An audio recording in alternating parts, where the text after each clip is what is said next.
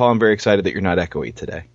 Yeah, my new headset sucks ass, though. It's like the most uncomfortable headset in the entire world. But you sound marvelous. And really, isn't that the most important thing? Most artists suffer, so... So I will suffer for my art. There you go. I had a friend who texted me 2 weeks ago, and she said, "Don't tell my husband, but I'm going to the hospital because I'm bleeding out of my eyes." Oh, my God. Yeah, apparently she had some type of, I don't know, sinus aneurysm or something like that. I was like, and you're bleeding out of the eyes? I was like, you're lucky you didn't do that in front of me. I would have shot you in the head. I was just going to say, that's the first sign that you know that Jesus hates you. That does seem to justify headshots. I agree. She's either demon possessed or a zombie. Either way, race virus. Yeah, either way, she's got to go. Agreed. I mean, the coyote wouldn't put up with that shit. That's true. No. Coyote doesn't carry guns, though. She might just be infected with something she's about to spread to you. Oh, no. She's gotta Coyote die. carries a gun. 'Cause sometimes you can't trust this voodoo shit.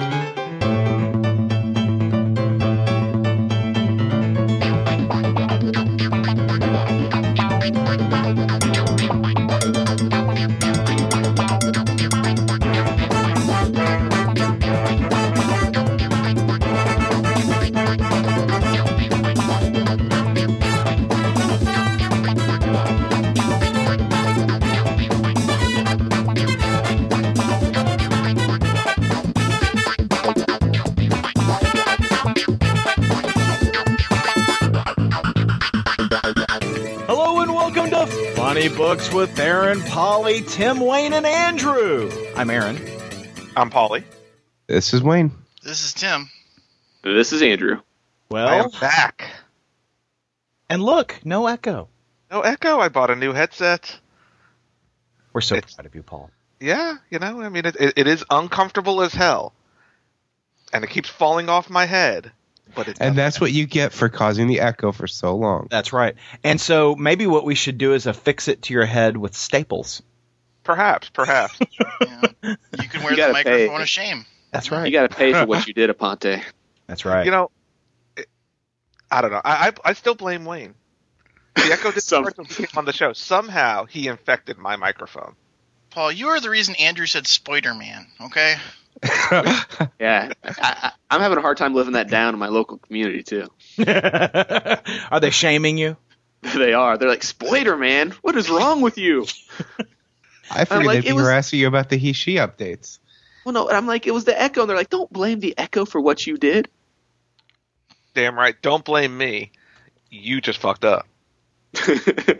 Yeah. That'll be the title of your autobiography, Andrew. Don't blame the echo.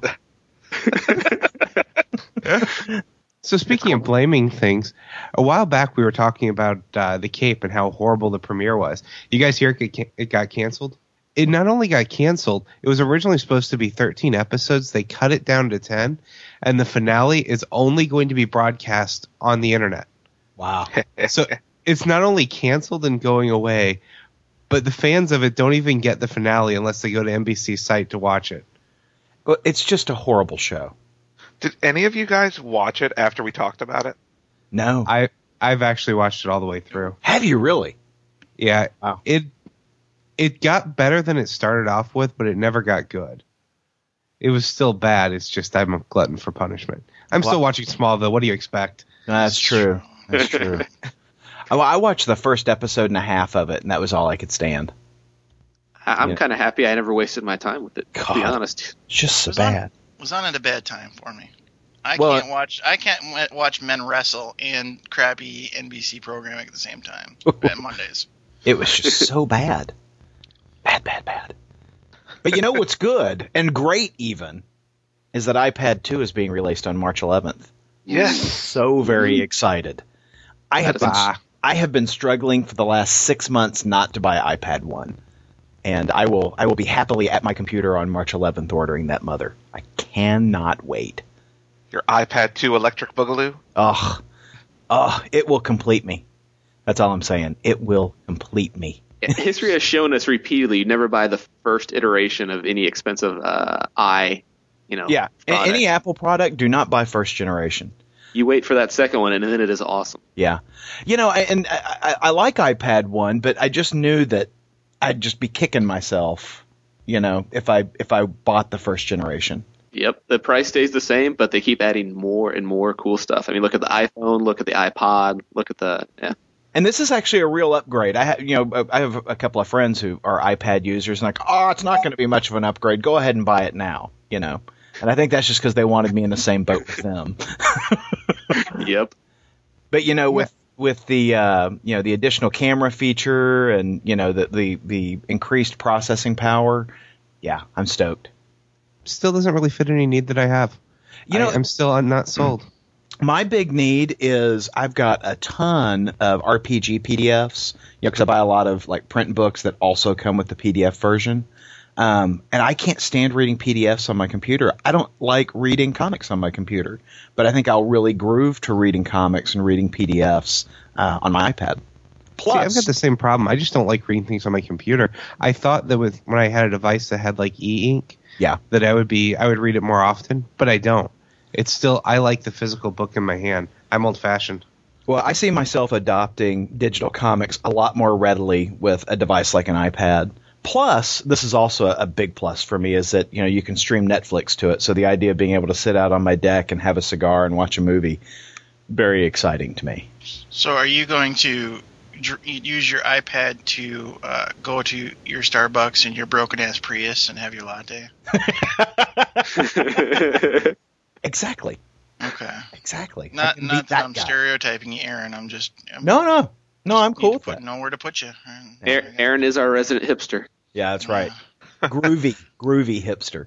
Now, Paul and I have been sharing this same burning desire for an iPad. Oh, yeah. And, so, Paul, you're ordering yours on March 11th as well? I am. I know you guys say, that you don't see a use for it just yet, but for me, it's totally about reading, the comics that we get and, preview copies and all that stuff. It would just be awesome for that, and I would read a lot more, like Aaron said, a lot more digitally. Yeah. If I could read it online like that. Yeah, I mean, it's really for me, it's the first step in going full on digital. And we've talked about this a lot of times before, so I'll try not to beat it too hard, but I would be a lot more comfortable getting out of buying print comics if I could get my digital comics on a device that feels more like, you're holding a comic and, supports the comic format. I think iPad is a nice step in that direction to get out of print. As long as we can get something closer to day and date, I could see myself moving that direction. I still could see it fixing one of my biggest complaints about digital comics, though. When you get the double-page spread, you're still stuck with only having one page, and you have to go to the next page, then come back. Except that, like, Comixology and those kinds of devices will usually have it where you can zoom to the panel and you can turn it. Since they're representing all that stuff digitally, you can turn the pad, landscape and be able to catch that double page spread, in that landscape format. Yeah, I haven't really played with Comixology, mainly because I want to own what I'm buying. Exactly. And I have the fear that Comixology may go out of business one day. And that is surpassed. And that is my exact fear as well. I mean, there is a bridge that's still got to be built between the features that like iVerse and Comixology have versus what you're going to get in a PDF. And the benefit of going to Marvel and DC and Comixology and iVerse is that they do have those enhanced panel features where you can zoom and flip and yada yada. But whereas the PDF isn't going to do that for you. It's not going to provide that kind of intelligent comic reading on the device. So you're absolutely right. I think there's still some work that's got to happen because I'm right there with you. I want to own my digital copy. I don't want to have the risk of, okay, iVerse is out of business, so I've lost all those books. Just a little PSA. Paul's the jackass crossing traffic on a Segway with his iPad streaming, Little Women. He doesn't have the Prius. He's going to be crossing right to the crosswalk. So just be careful. He's heading to Starbucks too. I'm just telling you. I am on my way. So I on Wednesday, New Comic Book Day this week, I got an email from my comic shop guy, reminding me that he's got all the comics on my list and that, oh, by the way, I'm having a 40% off sale today. And so I immediately email him back and I'm like, hey, is that Galactus figure? That's that 19-inch Galactus figure. Is that on the sale? And I never get a response. And so all day long, I'm like, oh, man, I hope it's on sale. I hope it's on sale. I get out there Wednesday night, and the Galactus figure is nowhere to be seen. And I was like, he's either put them in the back because they're not on sale, or he sold them out. And so I'm just crestfallen. Oh, no Galactus for me. So, I get my books, and, I shop around, and I go up to the counter, and I said, oh, by the way, was that Galactus figure on sale? And he says, oh, yeah, sorry, here it is. And he pulls it up from behind the counter. I mean, it's just like Galactus rising from the cosmic mists. And he's like, yeah, I held this for you. And people have been asking for it all day. He said he had to keep turning people down. He's like, no, the last one I've got, I'm holding for Aaron, So here he is. You will witness the end, for I am power incarnate. Yeah, he's pretty awesome. I am so turned on right now. He's our new host.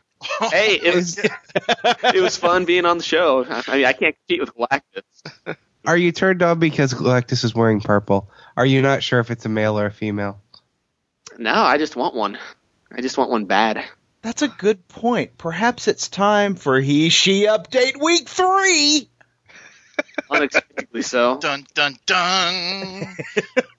So, we had a local gaming convention here this weekend in town, and I was out there last night playing. And, there's a guy I know about for 15 years now, real nice guy. Love playing games with him, known him, just casually at the game store for forever. What kind of games do you play, Andrew? Hide the sausage? No, maybe like Warhammer Fantasy Battles, Warhammer 40K, that type of stuff. And Duck Duck Goose. Well, yeah, obviously. So I'd heard maybe 6 months ago that he'd start dressing as a woman. So I'm sitting at the table with some friends playing a card game last night, and I look up and I can see the front doors to the convention hall from where I'm sitting. And I see this person walking in. It looks like a woman, jeans, leather jacket, jaunty scarf. It wasn't really one I recognized. They looked kind of familiar, long hair, kind of had maybe some red highlights in it. I was like, looks familiar. I don't know that person. But as they get closer, I realize it's this guy I've known for about 15 years. Huh. It was a little disturbing. Tell him he was hot? I didn't come back to your place for a drink? No. He actually didn't come into the vicinity of the hall I was in, so we didn't speak. But it was odd that this guy I've known forever now looks so radically different. He doesn't look bad, but just very, very different from how I've known him. I guess I've seen him out of context from all the years that we've been doing things together. Playing games like Warhammer. Like Warhammer and Hide the Sausage. Something like that. So, yeah, that was unexpected. This is a less humorous He/She update. It was just kind of weird. Oh, it's still funny for us. Yeah, we're still laughing. It fits perfectly. I had a buddy back in high school, and after high school he moved off to wherever, and a couple of years ago I got an email from him. He'd found me online, and he's like, hey, and I'm like, hey, how are you? I mean, I always really dug this guy. We hung out, RPG'd together, that kind of thing. And he's like, hey, I just wanted to share with you that I've had my gender reassignment surgery. And I'm like, excuse me? And he's changed his name. He is a woman now, and is married to a woman. Wait, what? Yeah. He has had gender reassignment surgery, and strangely enough, married to a woman. I can understand the married to the woman part. I did that too. Is that kind of your move, Andrew? I'm just saying. That's how he rolls. Beard. So have you seen your friend since they were reassigned? No, he lives out in California, and so he and I haven't seen each other since then. But we've corresponded a couple of times, and he's still my friend. But it's just it's such a shift in your perception to go, oh, okay, so he's a chick now. Yeah, and married to a chick. Okay. I need you to do a fully business corporate review of the reassignment evaluation. And how it worked on 4 or 5 different testable levels, and Yeah. overall your work has been satisfactory. Yeah. Where did you say he lives? California. California. So closer to Fear the Con. You should invite him to Fear the Con 4. Okay, I'm on it. Yeah. Have him meet us there. Worldwide Wing Night. Woo! Andrew, you can invite your transvestite friend too. Well, then we need to get our 2 friends into Tim's hair metal game on Saturday. Woo! Yes. I would let them in. I believe there's an open spot where Aaron should have been. Wayne, I love you. That's awesome. I just don't know why Wayne's got to start shit every week. That's awesome. Have you met Wayne, Aaron? I'm just asking. It's kind of what I do. So we are 2 weeks out from Fear the Con. Oh, it's exciting. And, I think last week when we were talking about it, I was very comfortable with where I was, but all of a sudden I looked up and looked at the calendar and went, holy shit! So now I'm freaking out a little bit. I'm having just similar finish- reactions. Just finish your zombie game, Aaron, and the rest of them can fucking piss. Well, and it's not like, I know exactly where everything is, in terms of, game structure and whatnot. It's just getting it on paper, particularly for the zombie game, which is in the last slot on Friday. Cause by the time you get there, you're a little bit tired. So, I need to have my notes to focus. So, but yeah. Well, the only thing I'm running Fear the Con is Iron Tyrant's demos. And I did that yesterday for about 5 hours. So I'm feeling pretty good about where I'm at. So when you're out there running demos, do you have books to sell? I will at Fear the Con. Will you? Okay. I did not here. No. I didn't have any locally, but I did have little cards with the website and whatnot. I get a real kick out of Iron Tyrants. If the schedule permits, I'd love to jump into a game because I've really enjoyed what we played here. Oh yeah, absolutely. Just I think you're doing something that slot. If you get done early or later on, I'll have my stuff with me all weekend. So cool. We can find time. So you can go back to his room at the end of the night. No. We're going to Paul's Iron Tyrants, unquote. We're going to Paul's party room for all Iron Tyrant activities because everybody's going to be there. If you and Paul are back from your microbrewery tour, shit. Yeah. Paul, I need to email you some details about that. Yeah, that'd be great. Thanks. All right. Ass. I'm just going to predict it now. I always fear the con. Paul's like, well, it kind of sucked, but that tour of the microbreweries, that made my fucking weekend. That was awesome. Well, with the roofie that Andrew's going to slip Paul, he probably won't remember much except that my ass hurts. We've been over this before. Drugs are not necessary to seduce Paul. This is true. If you have man boobs, it'll do. just give him a good, hey there, sailor. Here, wear this Damian Wayne costume. No reason. God. He-She update week 4. Andrew meets Paul. And both of us were confused. God. It's like The Sims. They have the question marks over their heads.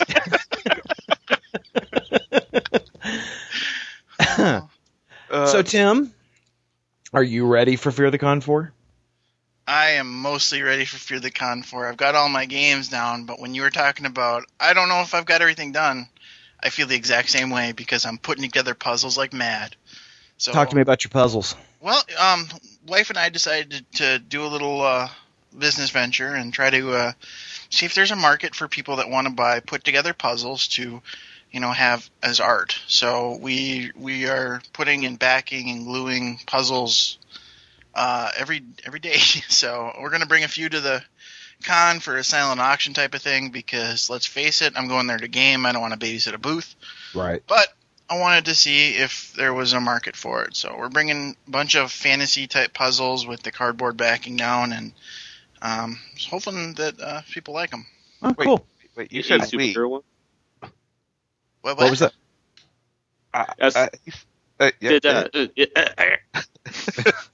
Andrew, go. Now, do you have any superheroes theme puzzles you're going to bring down to sell? I do have a couple Spider-Man ones. Yeah. Spider-Man. Spoiler. Yeah, you can call. Yeah, I might even title it Spider-Man. I'll stand up that silent auction, yell out $20 for the Spider-Man. It would be silent, so you wouldn't yell it out. Yeah. You'd ruin it. You'd ruin the silent auction. Don't invite Andrew to your silent auction. But you said wheat. Does that mean your wife is coming to Fear the Con? No. Oh, okay. No. I was about to say. You don't bring the wife to the sausage fest. So you've got the puzzles that you're bringing for auctioning, and then you're running your metal band game, and then you're also doing Savage Saturday Morning.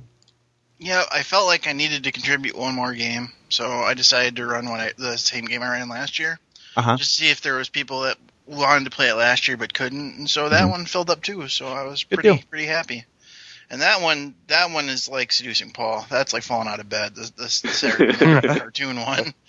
Well, but what's good is the hair metal band is a little bit different. So. Well, I guess what's good is that I have a safety net with all of my games. How so? Either you, Tim, or Wayne are in every game I'm playing. No, And you think we'll go easy on you? What have you experienced that would make you think they would go easy on you? Sweet, sweet lovin'. They Well, were gentle lovers. Tim is quite tender and giving.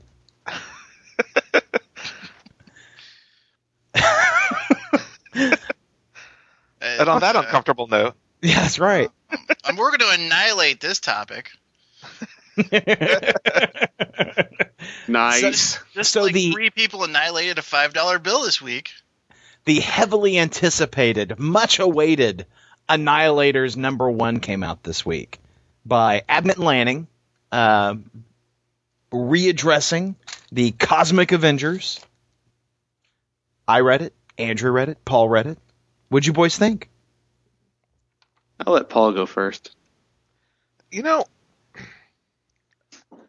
the first half of the book didn't impress me. I got to be honest. So let's a little bit of background. Like last year at Comic-Con or something, they announced a Rocket Raccoon Groot miniseries. And then we didn't hear anything else about it until Annihilators was announced, and they said, "Okay, well, Annihilators is going to feature the Rocket Raccoon and Groot originally, which was going to be a separate miniseries. Now both of them are going to be combined in one $5 book." So the first half of the book is the Annihilator story. The second half of the book is the Rocket Raccoon and Groot story. The second half of the book I enjoyed a hell of a lot more than the first half of the book. The first half of the book is that Annihilators that you feature Beta Ray Bill and Silver Surfer and all those guys, and I don't know. It was just okay. It didn't feel like a very exciting first issue, whereas the Rocket Raccoon and Groot felt like a pretty damn good first issue. But what did you guys think about it? Well, I am not a Space Knights fan. I don't know a lot about the Space Knights. I'm not really interested in the Space Knights.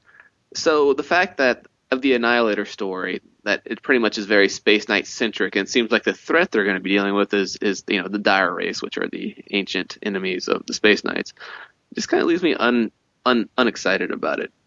Go ahead. The Dire Wraiths. I mean, I don't know who the hell the Dire Wraiths are, but they have a cool name, so I'm interested. A cool name like that, and I'm sold. I'm like, ooh, that sounds scary. They're dire. I mean, the best part of the Annihilator storyline for me was watching that Space Knight knee Quasar in the nads, and the look on Quasar's face, and then also, of course, Cosmo, the security chief of Nowhere, who also happens to be a dog in a spacesuit, is awesome. But I much more enjoyed the Rocket Raccoon and Groot as well, because that was a very entertaining story. What did you think, Aaron? I hated this book from beginning to end. Wow. Really? Yeah, and you guys know how much I love Rocket Raccoon. Yeah. And I love the whole Cosmic Avengers thing. I was a big, huge fan of Guardians of the Galaxy. But straight up, I got to say, the art in the first half of the book was hideous. I couldn't get past how poorly drawn Beta Ray Bill was on every single page. I mean, he looked like Snoopy. Yeah. You know what? I'll agree with that. He does. And I mean, it completely pulled me out. I mean, everything else was kind of, mediocre.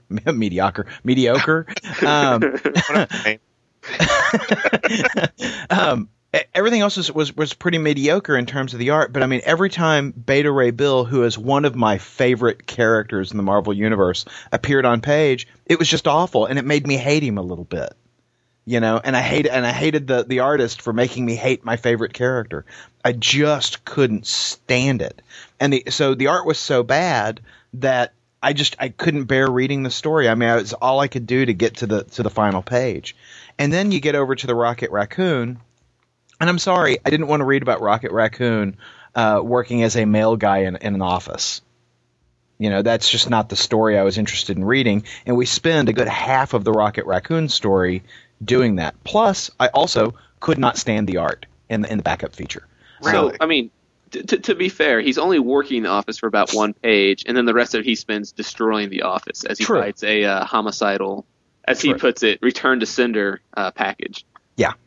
Yeah, I just the art I thought was hideous. I did not care for how Rocky was drawn in that entire piece. Just awful. And I also agree with you.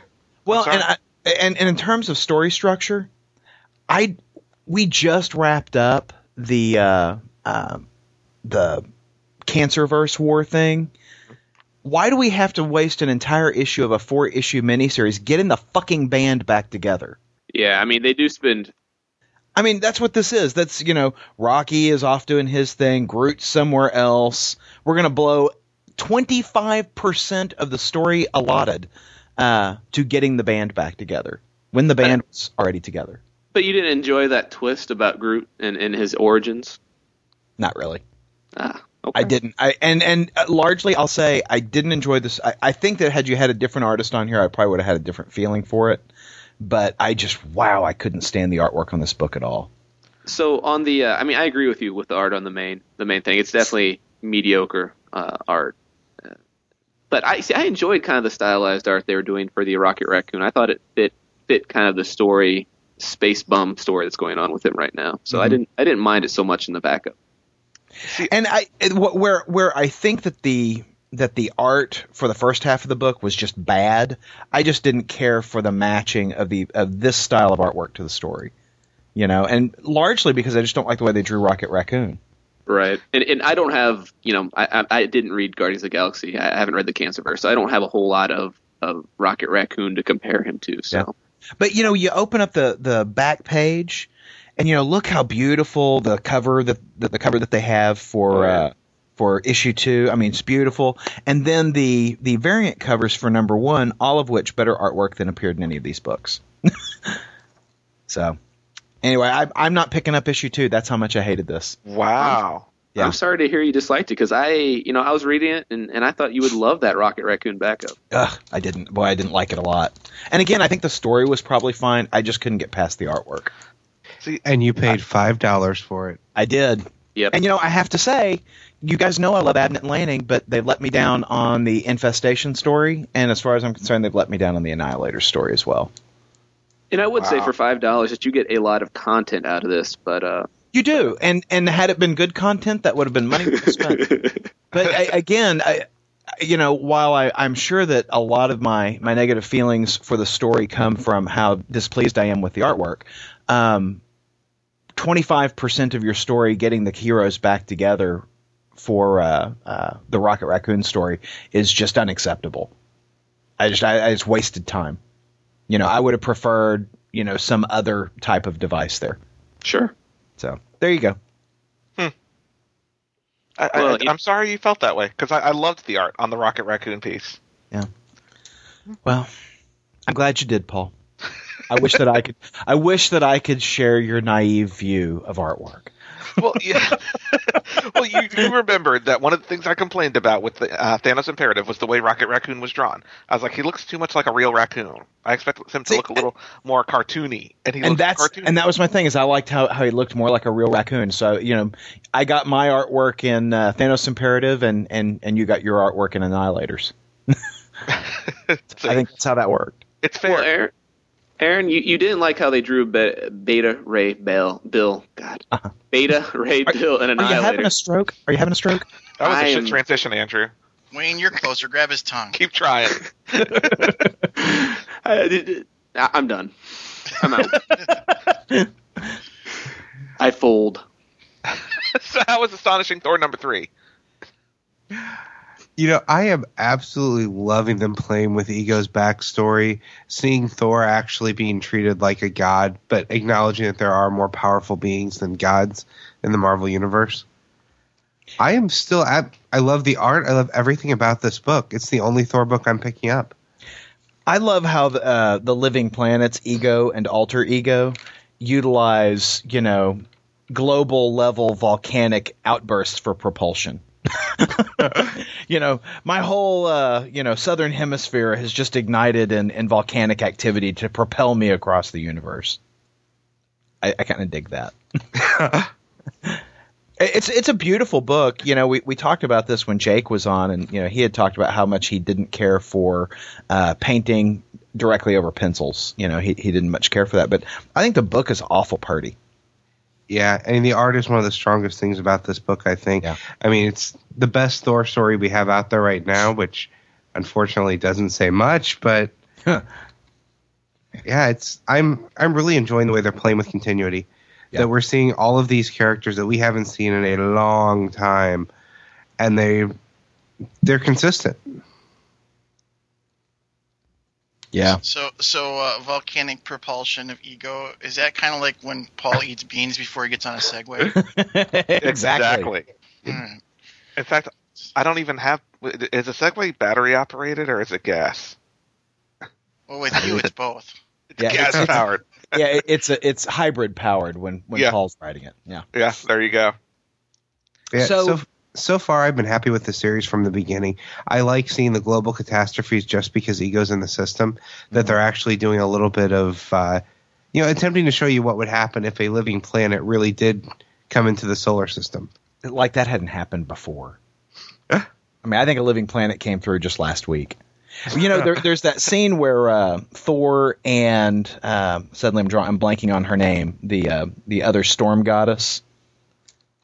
Do you remember her name all of a sudden? Oh, Zephyr, mistress of the winds. So there's the scene where in the past where Thor and Zephyr are making out up in the sky, and this huge storm breaks out.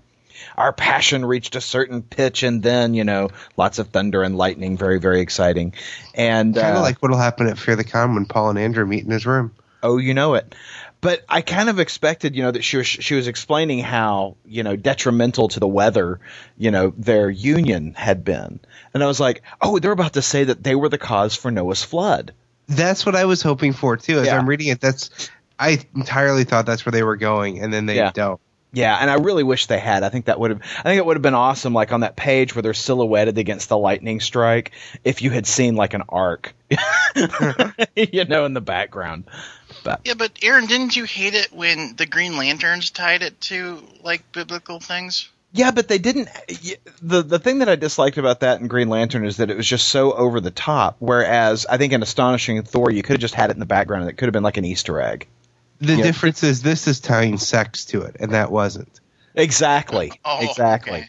Yeah, if you can tie your sex to something biblical, I'm all over that. Andrew agrees with me. I just wish we had more Thor titles that were this consistently good story-wise. You know what I find kind of interesting, though, is how different the covers are from the interior feeling of the book.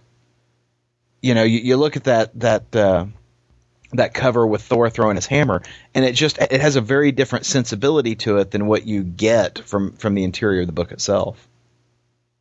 Yeah, I wouldn't have guessed the story or the art inside based on that cover. Yeah, and it's a beautiful cover. It doesn't give you any sort of sense as to what you're going to get in the book in terms of artwork, feel, story.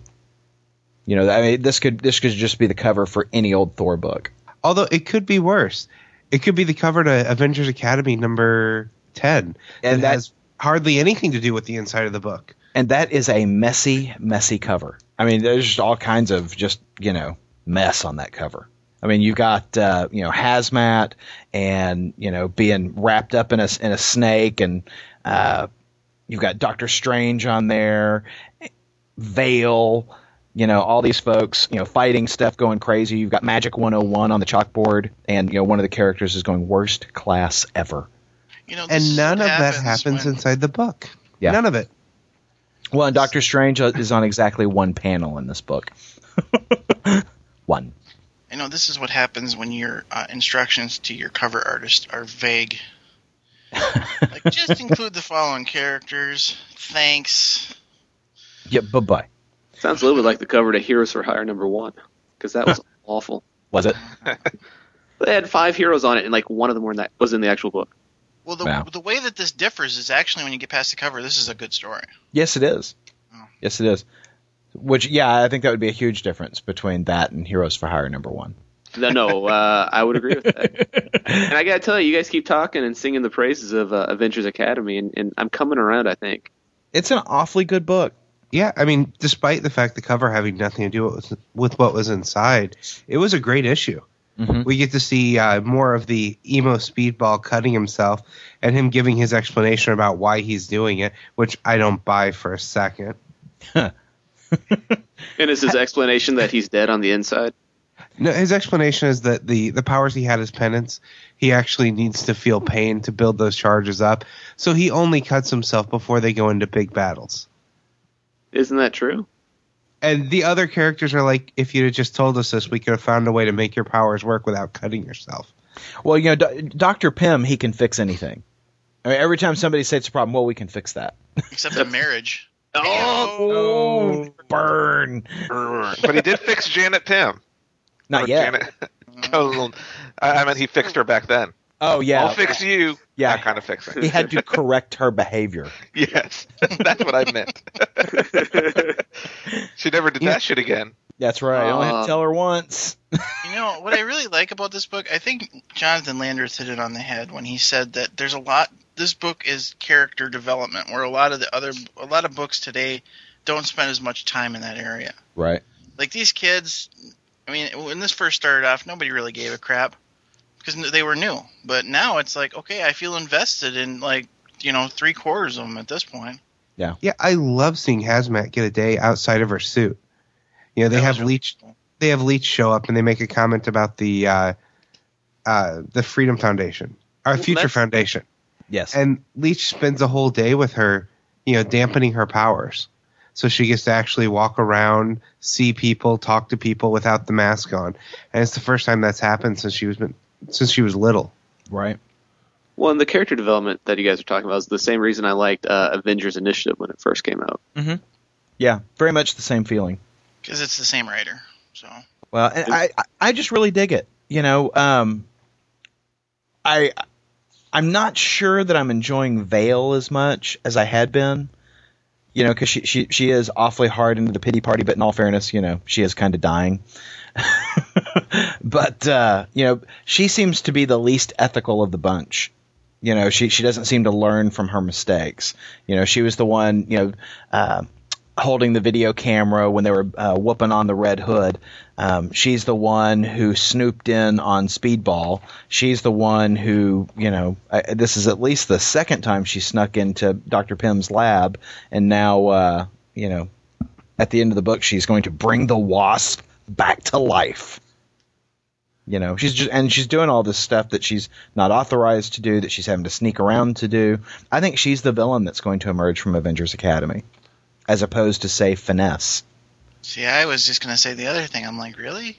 She just strikes me as the person that just keeps making wrong choices. Like, I don't think that she doesn't have a conscience. You know, I think that I think she does have a conscience, but I think at some point she's just going to. She has been so oblivious to other people's needs, privacy, rights. I think she's just going to keep blurring that line and you know, placing her own needs over those of others. I think she's going to emerge as a villain. That's my prediction. My guess is whatever comes out of wherever it was, isn't going to be Janet Pym. It's going to be something that they're going to have to fight. She's going to bring out something, you know, big and bad, and it'll be yet another mistake that she's made. It'll be teenage Janet that Hank Pym will have to train. And I know that Tim doesn't read solicits, so I won't tell you who I think it is. Yeah, you better not. I'm leaving it alone. Oh, but Krista Skage has been talking about it a lot on Twitter, and I'm so excited. That's all I'll say. Well, how about you have words for Green Lantern 63? Yeah, this is a podcast. You need to say a little bit more than that. You need to talk. How about you have some words? Talk about the book that I flipped through in the store and didn't buy, but thought about buying. Green Lantern 63. You thought about buying it? Yeah, because it was the start of the new crossover on it. So I picked it up and I'm flipping through it, and it almost made it up to the counter until I put it back down. I read almost the entire book standing there in the store, though. Wow. Well, what I want to know from reading Green Lantern 63, what I want to know is what is it about living for like 3 billion years that turns you from a large, buff, blue guy to these tiny little itty bitty dwarfs? Osteoporosis. Wow, they need more calcium in their diet. Because I tell you what, Yeah, you'll shrink up to a gnome. I'm just glad to hear someone else complain about that, too, because I have that same issue. Yeah. Guardians of the Galaxy used to apparently be about 7 foot tall and just ripped. Yeah. Krona, was all, all muscle bound, but that osteoporosis will get you. I mean, look at Sally Field; she's gnoming up. Oh, it's so sad. So mean. What the hell did Sally Field do to you? Seriously, Aaron? Just take a dump on your lawn? What? Is she the person who backed into your car? I'm just saying, you see her on all those osteoporosis commercials, and she's certainly shriveling into a little gnome. Well, what'd you think about Green Lantern 63, Aaron? Now, stop bashing Sally Fields and tell us what you think about the comic. Stop bashing her and start bashing the comic. I have to say I actually enjoyed this book. I have not. I've been rather vocal in my dislike, or at least disillusionment on the Green Lantern books, but this one I actually kind of dug. I didn't love it, but I liked that we got to see a little bit more on what's going on with Krona. I really enjoyed the kind of introspection that we're getting on Hal. There's this nice page, and it's the title page, where he's kind of thinking about the encounter that he had with the Justice League in the previous issue, and there's this little insert flashback of Superman going, when's the last time you took that ring off? And, he's thinking about that. And people do start asking him, when's the last time you had that ring off? It's been weeks since you've had that ring off. And, we kind of see him, falling deeper and agreeing a little bit about, some of the way that the Guardians have dealt with things. I loved that Krona's responsible for the deaths in the Lost Sector. I got a huge kick out of that just reading the book in the store. Yeah. That we were finally seeing what caused the Manhunters to snap, and that they were aimed at. Yeah. Yeah, that was a great part of it. I dug that he's responsible for everything terrible that happened to Atrocitus. I think it's kind of cool. I like that they took what was essentially a kind of a background character, back in Crisis, and they've made this into be such a huge villain. I mean, he was just a misguided fool then, and now they're growing the character into actually a fully well-developed character. I'm kind of getting a kick out of it. Not enough to buy the book, but I'm still getting a kick out of it. Well, and I thought the original version of the power gauntlet and the green energy within it that Krona used a billion years ago, that wound up being the predecessor to the Green Lantern ring. I really liked the power gauntlet. Yeah, I thought that was cool. I was like, oh, I want a power gauntlet with the big proton pack on the back. I gotta say one thing. This issue, I mean, is just a huge retcon of everything. Yeah. That the Green Lantern's based on. The Manhunters and the Guardians have. I know that they started out tall, and during evolution they got short. I don't know if that's ever fully been explained, but but what's interesting is that the Guardians also had the White Lantern symbol. Like, that was the first symbol before the Green Lantern symbol showed up. The White Lantern was the first of the lanterns, and I thought that was interesting, an interesting retcon. I love it. I love the little story devices in this one, and the little reveals that we got. Now, does that mean I'm going to dig all of War of the Green Lanterns? Not sure about that yet, but I do like where it's going, and I like that we're actually seeing something going on inside Hal. Regarding is he losing himself to the ring? I think what I liked most about it is that it finally seems focused. Yes, it does. You know, It does. Since Brightest Day started, the book just seems like it's going a billion different directions without any real focus. And now it looks like, you know, he has a definitive path in mind. He's writing interesting stories. So hopefully War of the Green Lanterns won't disappoint us like Brightest Day did. So, Paul, have you decided that you're just going to hang out on Green Lantern and you're not going to pick up Green Lantern Corps or whatever the hell that third one is? Emerald Warriors? Yes, the problem is they're all involved in the crossover. Yeah. You know, and so it depends on how the crossover is. Because if the crossover sucks, then I'm going to drop all three because there's no point in reading 1/3 of the story. Sure.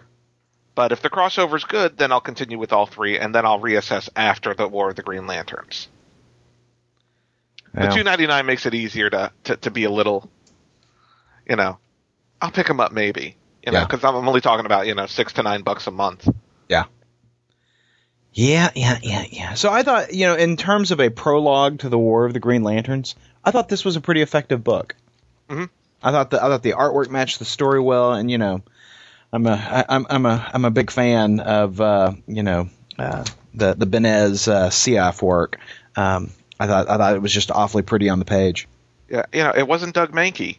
No, and you know, good. I first started looking because you know it did kind of have some of that Mahnke look to it, but no, it's certainly not Dougie. It's Ed Benez on pencils and Artie and Siaf as well. And I thought the pages looked great. Yeah, especially that page where Hal Jordan's like looking down, where it says, you know, they're questioning Hal Jordan's instability. It's the title page. Yeah, I thought that was a really well done page. You can tell like he's conflicted and you know, he's deep in thought. I liked that. Now, you know, it did kind of surprise me that folks are concerned about how long he's had the ring on, because don't they just always wear the ring? I mean, do they mean that he's been powered up as Green Lantern for a long time? I just always assumed that they, like a wedding ring, they just wore that thing all the time. Except Paul, who puts it in his pocket when he goes to meet men in the bathroom. Exactly. Or when I shower, or when I type, or when I drive my car. No, I assume they always wore it. Down. Yeah, I assume they always wore it because you never know when an emergency is going to break out or when Sinestro's going to blow up your fighter plane that you're in. Yeah. That's you right. always have the ring on. Does anyone worry about how long Mogo's worn it? No. No. That was one thing about Hal Jordan is that he used to always take his ring off when he flew. True. That's true. He didn't rely on the ring. Yeah. So, you know, I don't know. I don't know what – I think they more mean, you know, when was the last time you were Hal Jordan and not Green Lantern? And I think that's what they meant as well. It's just not very clear in the book. Because, you know, they keep saying, how long have you had that ring on? Well, what's funny is Carol Ferris asks it, too. Right. And it's like, well, you've been Star Sapphire pretty much constant. Yeah, but she makes the point, you know, that when this is done, I go back to being Carol. Who are you? Right. You know, because he's really he has, certainly since before Blackest Night, has really kind of lost himself to the Green Lantern identity. So I do think this is an organic element to the story. We've seen that he hasn't done anything as Hal Jordan prior to Blackest Night. I would say this book's a big step up from the last few months, but I wouldn't go as far as to say as I love it. No, there are just elements that I loved. I don't love the fullness of the book, but there are things that I really enjoyed about it. It's still not my favorite book. Anyway, so, you know, it wasn't the best book I read this week, but it was certainly an improvement over what I've read previously in Green Lantern over the last couple of months. So, you know, on that trend of vast improvements, I know that Andrew has got an exciting report on Heroes for Hire #4. Well, you know, I'm so I was excited. hoping to have an exciting report. So, you know, we had all read, or several of us had read Heroes for Hire #1. And to one degree or another, everybody who read it disliked it. So to me, that means, of course, keep reading, because it can only get better. And sure enough, issue 2 was better than issue 1. Issue 3 was better than the first two. So I was really excited when I saw 4, because they'd set up this whole plot line in 3 where the Paladin had figured out that things weren't quite right with Misty Knight and been doing some investigation. He'd kind of met up with Iron Fist, had entered the book that way. And you'd think that this book they would go and find Misty. But no, this book 4 is horrible. It's basically all within her head through different dream sequences. And honestly, it's just a waste of the entire book. And nothing, really, except for the last 2 pages, nothing of any interest happens. So, yeah, I think I'm done with it now after 4. After 4 issues and $16, you are finally done? I'm telling you, it was getting better. It was getting better. I've never liked the Paladin as a character, but this series was making me really enjoy the Paladin. But number 4 is just awful. You want to know what's sad? Avengers number 10 last week had the first issue of Heroes for Hire for full in free at the back of the issue. Are you kidding me? Really? Yeah, Avengers number 10. Yeah, had the full first Heroes for Hire for free. Is that like back in the 80s? Is that like back in the 80s when you bought a Cadillac, they'd give you a Yugo? Yeah, essentially. I guess they didn't have one of those, what do you call them, the oral histories of the Avengers, so they threw the full first issue of Heroes for Hire in there for free. Now, hold on a cotton picking second. You're saying we're still getting the oral history in New Avengers, but the Avengers is now free of it? Well, now it has Heroes for Hire number 1 for free. I would take that over the oral history at this point. I don't know. I'm not going to read either, really. Andrew, whenever you have a choice like that, always choose oral. I'm just. Thanks, Tim. That is a pro tip. A pro tip from Tim. That's right. The more you know. All right. So now, Paul, I think you read a book this week called Incognito Bad Influence. A book. And did it have words, Paul? It had words. And you know what? So we were talking about the oral history here a second ago, and the fact that none of us read it, and we don't like the fact that they put it in there and charge us for it. Well, Incognito: Bad Influences from Marvel's Icon division. It's by Ed Brubaker and Sean Phillips. It's a modern pulp take on a supervillain gone good, and I've loved this book since the beginning. I picked up the first series in trade, and now we're on the second miniseries, Bad Influences. And one thing that I didn't get in the trade of the first edition is that at the back of each book, there are 2 prose sections. There's one called The Secret Ingredient is Pulp, which is Ed Brubaker basically, he talks about the writing the book, and he talks about the good pulp things that he's read lately, whether it be, books or movies or anything like that. So there's that section.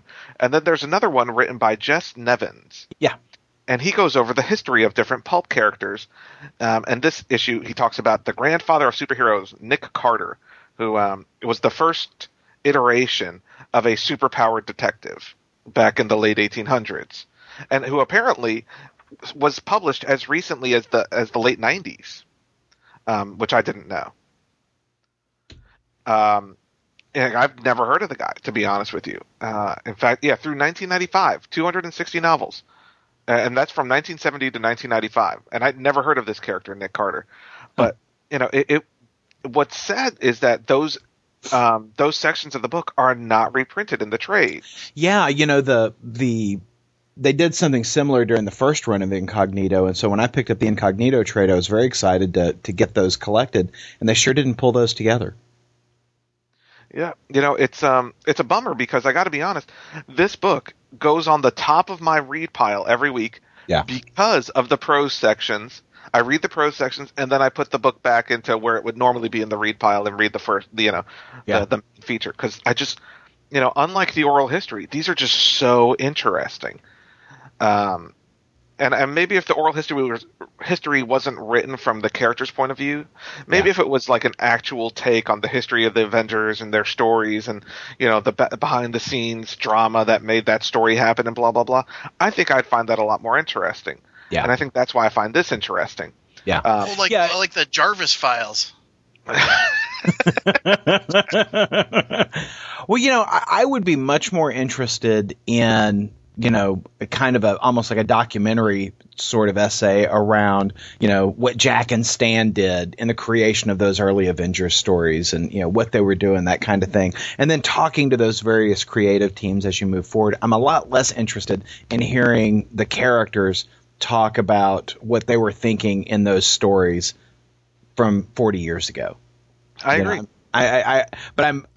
There used to be a time when I would buy a comic and, they'd have an interview with the creators or, some kind of thing like that, a forward, if you will. And I'd skip right over that. I wouldn't read them. I wasn't interested in them. But I really have gotten to that point, particularly in trade reading, where I want to read, about the circumstances that created the story. Well, that's one of the things that I like about like the DC animated movies or even the Marvel animated movies or just any superhero movie. I jump straight to the documentary about the comic book, not about the movie, but a documentary about the comic book. I love that kind of stuff. Well, and that's what I love about particularly the Marvel movie DVDs. They do these wonderful documentary features in each of those. Like, say what you will about the Daredevil movie, but and I happen to really enjoy it, but the DVD features on that where they talk about, Daredevil from the beginning to where he was at the time of the movie in comics is just fantastic. Mm-hmm. I thoroughly enjoyed it. And the Hulk movie, Iron Man, etc. All of those have just had terrific, additional features on their DVDs. So I'm right there with you, Paul. And I enjoy that in my trades. I'm just not so much enjoying the oral history of the Avengers. Yeah, it's and that's what I enjoy most about Incognito Bad Influences is that essay. And it's a shame that it's not included in the in the actual trade paperback, but maybe they'll collect them all in like a hardback, like a hardback book or something. Yeah, because this Jess Nevins guy, man, he knows his stuff, and I don't know, I've never heard of half of the characters. He even references a character from 1837 called Jibane Nose, aka the Spirit Who Walks, and I'm like, so the Phantom wasn't the original, so that's where the Phantom got it from. And there are so many interesting nuggets like that. Well, and so many of those are in the public domain now. Yeah, exactly. Yeah. So, I look about that stuff, or I read about that stuff. I'm like, these are all these interesting characters that it would be interesting to see someone pick up, the reins and write something good with. But do it better than Dynamite did with their whole superpowers thing. Yes, please. Because that thing, sucked balls. Give it to someone like, or even Eric Larson picked up a bunch of those characters, like public domain characters, including like the original Daredevil, right? And brought him into the pages of Savage Dragon for a while. And I don't know if he's still doing that, but last week I wasn't on the show, so we weren't able to chat about Savage Dragon number. And wasn't it a great show, y'all? Wasn't I mean best show I've best been on. Episode ever. Yeah, good show. Good show. Quit. Baby gonna cry? The pancakes were plentiful and delicious. Baby gonna cry, Paul? Baby gonna cry? You gonna squirt me some tears? I'm gonna squirt you with something. But no, last week Savage Dragon 169 came out, and I wanted to read it because it was the start of the new era of Savage Dragon, in that Savage Dragon found out his true origin. He found out he was an emperor from another world who had forgotten his memory. He went evil. He started destroying the world. He killed a lot of the supporting cast. He destroyed a lot of cities. And then finally, in issue 168, he was killed, the original Savage Dragon. So with issue 169, his son takes over the title. And so, I thought, I'd give it a shot again. I hop into Savage Dragon every once in a while. And Tim and Andrew joined me on it. And so I'm very curious to see what you guys thought of it. Well, last week we talked about two different funeral comics. And I gotta say, they went a very different direction in Savage Dragon than the two we talked about last week. Instead of, solemn, dignified, heartfelt, this was more of a 14-year-old, 6-year-old having a tantrum and storming off in the middle of his father's funeral, which probably works for the character because he is, 14? Yeah. Yeah. Something like that. He's very young. But I thought it was a good jumping on point. This was the first time I read Savage Dragon in years and years and years, and it got me right back in because I had missed all of that about the recovered memory storyline and the destruction he did. So I thought it was a good jumping on spot. Tim, what'd you think? This book was fucking awful. This book. Now, the reason I can count on one hand how many Savage Dragon books I've read over the course of its run. So I am by no means talking as an expert on this character. The reason I picked this up was because Paul explained to me the premise that his son had grown up through all of the issues. He's gotten older. You've seen him go this route, and so I thought that was an interesting premise. I thought that I wanted to see a book that had a lot of emotion about a son losing a father, and what I got was a temper tantrum, basketball, and aliens.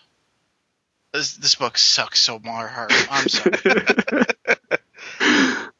So I didn't hate it, and I'll tell you why I didn't hate it. The book was done almost panel for panel like Savage Dragon #1, except replacing the characters from Savage Dragon #1 with Dragon's Son and the new villains, but it was all done as an homage to the first Savage Dragon issue. So I liked that aspect of it, and not a lot of people caught it. In fact, I haven't read a single review of the book that actually mentioned the homage to the original issue. Maybe because the original issue came out like, I don't know, 15 years ago, something like that. But no, I didn't love the book, and it's not gonna get me interested. I got to be honest, I'm not gonna pick up Savage Dragon #170 at the local comic shop.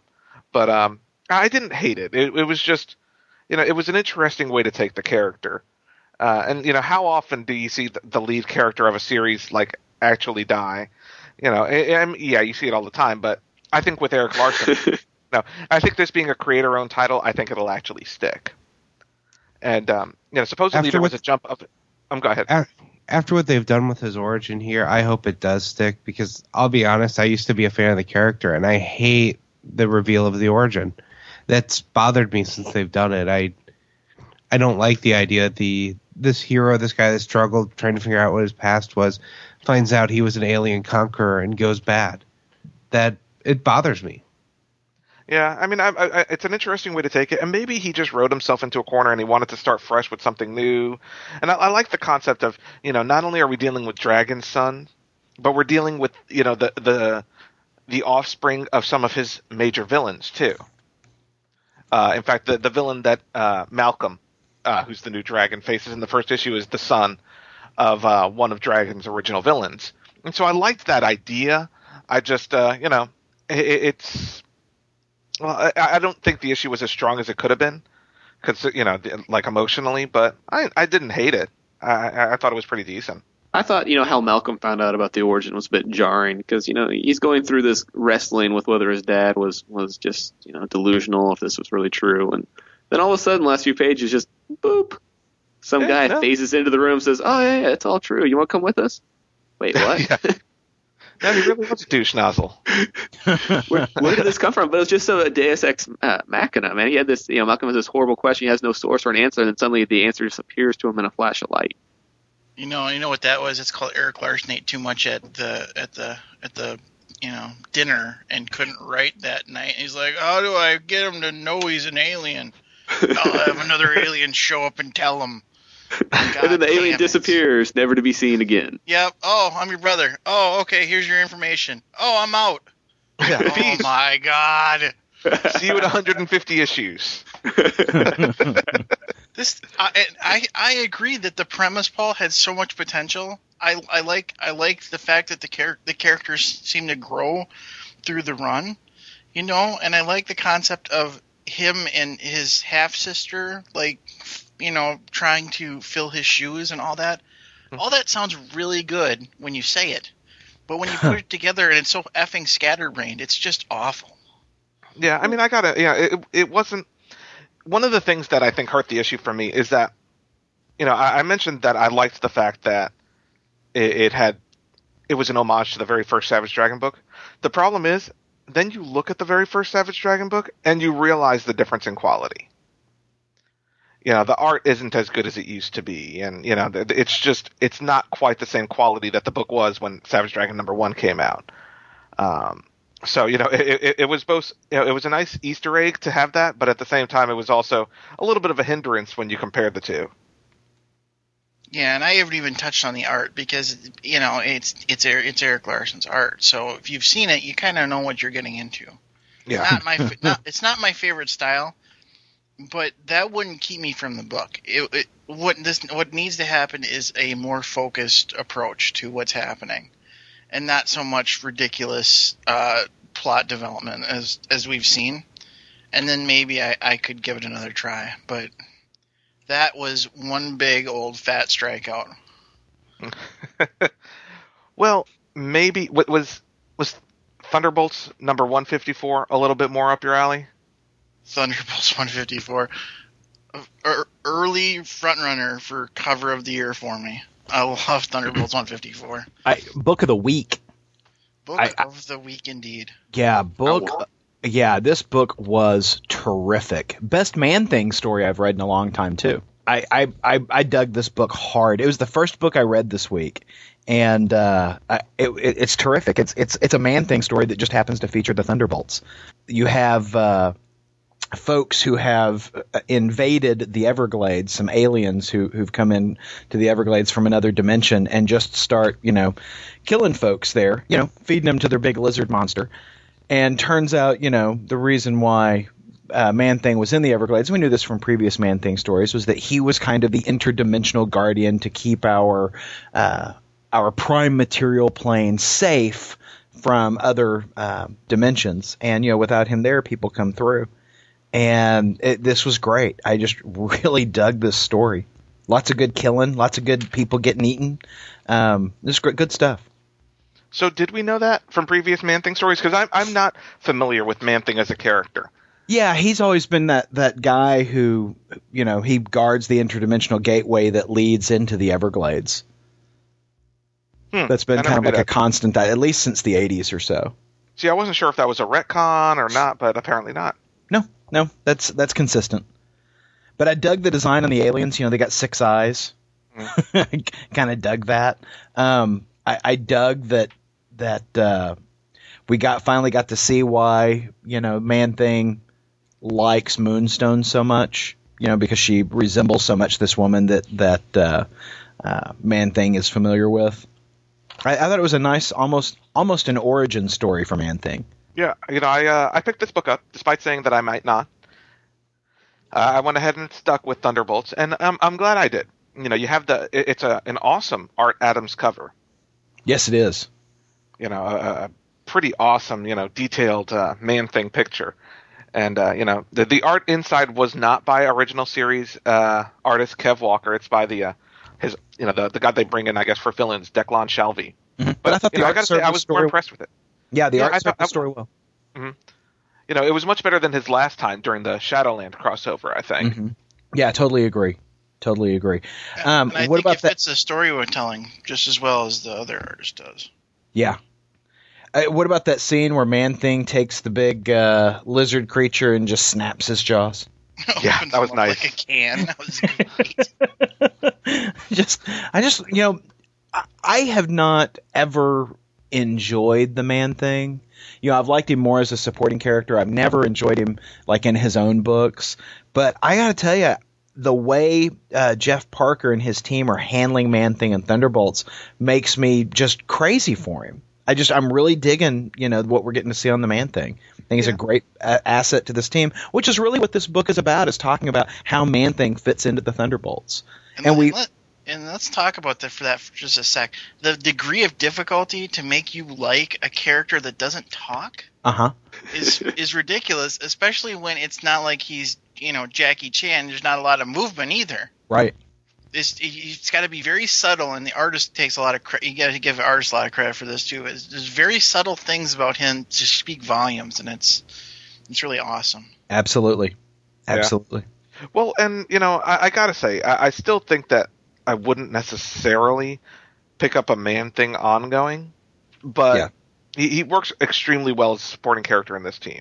He does. I think he's terrific, and this kind of a focus on him, thoroughly enjoyed. And we've seen a couple of those kind of books now. We had the one with suddenly drawing a blank on his name, the Ghost. We had the Ghost issue that was just so good. And they both serve the same purpose. They're telling you more about that character and letting you get to know more about him, but they are such different stories and different ways of telling those stories. This is really kind of a monster book, and it's a different kind of monster book from the monster books that we had the previous 2 issues where they were fighting giant monsters. This is the alien invading dimensional monsters.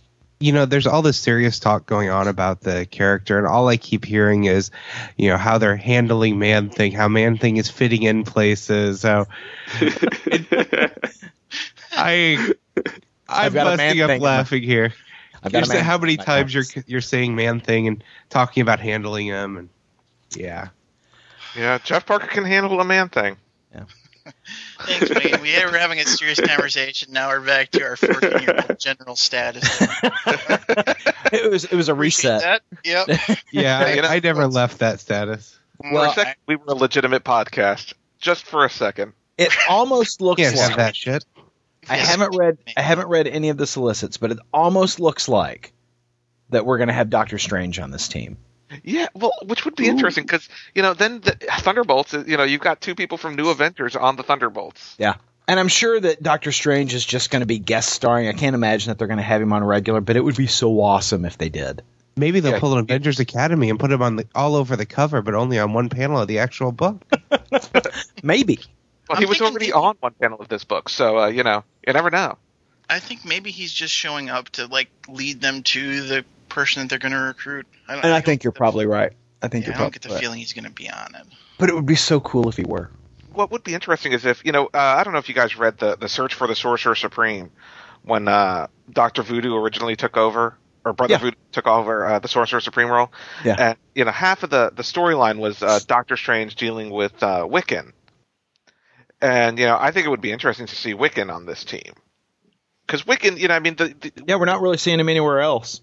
Well, there's that Avengers: The Children's Crusade series that no one's reading, but they're kind of outlaws in that series. So it would be interesting, to have him back on, to have him on the Thunderbolts, after he's an outlaw type thing. Well, now, and after Brother Voodoo died, did Doctor Strange become the new Sorcerer Supreme again, or is that just role being unfilled right now? There's a vacancy in that role at this time. There's a listing on Monster. You can send your resume in. I mean, I'll be honest. I really like the Search for the Sorcerer Supreme storyline. I like to see another one, and I would love for Wiccan to end up as the new Sorcerer Supreme. Well, yeah, I think we're looking for a little bit more experience in that regard. Well, I mean, he can't drive a car yet, but he can protect us from extra-dimensional threats. We love his energy. His resume was lacking on some of the key skills that would be needed to fill the position. I think we might be able to bring him in at the associate level, but full on Sorcerer Supreme, I don't see us being able to do that at this time. Though we'll certainly keep his resume on file. Yeah, we wouldn't want to give him the position and then have his failure be on our hands. Yeah. I just feel like that's a story that Marvel could be telling right now that they're not, which I really enjoy those kind of mystical storylines. So. Oh, I do too. And you're absolutely right. Search for Sorcerer Supreme was terrific. Loved that storyline. We need Search for the Sorcerer Supreme 2 Electric Boogaloo. Electric Boogaloo. The Search for Curly's Gold. They can't all be the Electric Boogaloo. They can all be the Electric Boogaloo. you don't control the Electric Boogaloo, Aaron. You're not its boss. You are not an Electric Boogaloo Gestapo. I think I might be. One of these days you're going to have to give us the origin of the Electric Boogaloo. It was the sequel to Breakin' 2, Electric Boogaloo. Yeah, City Slickers 2, Curly's Gold, Electric Boogaloo. And I remember when my buddy was trying to convince me to go see Breakin', they're gang members, but they solve their problems through dancing. And I'm like, okay, you're not selling it, pal. I'm not going to go see this movie with you. I appreciate the invite. So, going back to Thunderbolts real quick, do not look at the cover for Thunderbolts 155 if you don't want it spoiled who's on the new team. I am not looking at the cover of 155. But on the bright side of things, it comes out in 2 weeks. You can't make me. I bet we can. I bet we can. I'm going to put a link in the show notes. That's fine. If I tweet a random image talking about gaming, Tim, there's a decent chance you'll click on it. Yeah, because that worked so well for Jonathan Landreth when he did that. Oh, what did he do? He tweeted well, he didn't tweet. We were recording an episode of Knights of Rainsborough, and I had sent everyone a picture of my wife in a chicken costume. And Jonathan follows up by sending a picture of gay man sex. Wait. Now go back to this chicken costume for a second. That's how Mrs. Aponte keeps her man. Now, is this like a big bird, or is this like a sexy costume? Oh, and on that it was not sexy, no. Sometimes you just gotta get plucked, Andrew. So just you gotta understand. Paul's just gonna pluck the shit out of that. Yup. She calls him her little bad egg. My God. Oh. I don't even think we need to talk about next week. I think we should just put a freaking cap on this thing and get out of here before we lose our minds. I think it's too Well, late for Tim that. said it. We're gone. Bye. Bye. See you, everybody. Podcast theme music graciously provided by Mark Andrew Pope. For more information, visit markandrewpope.com. Funny Books with Aaron and Polly is a production of ideologyofmadness.com. No Spider-Man clones were harmed in the production of this podcast.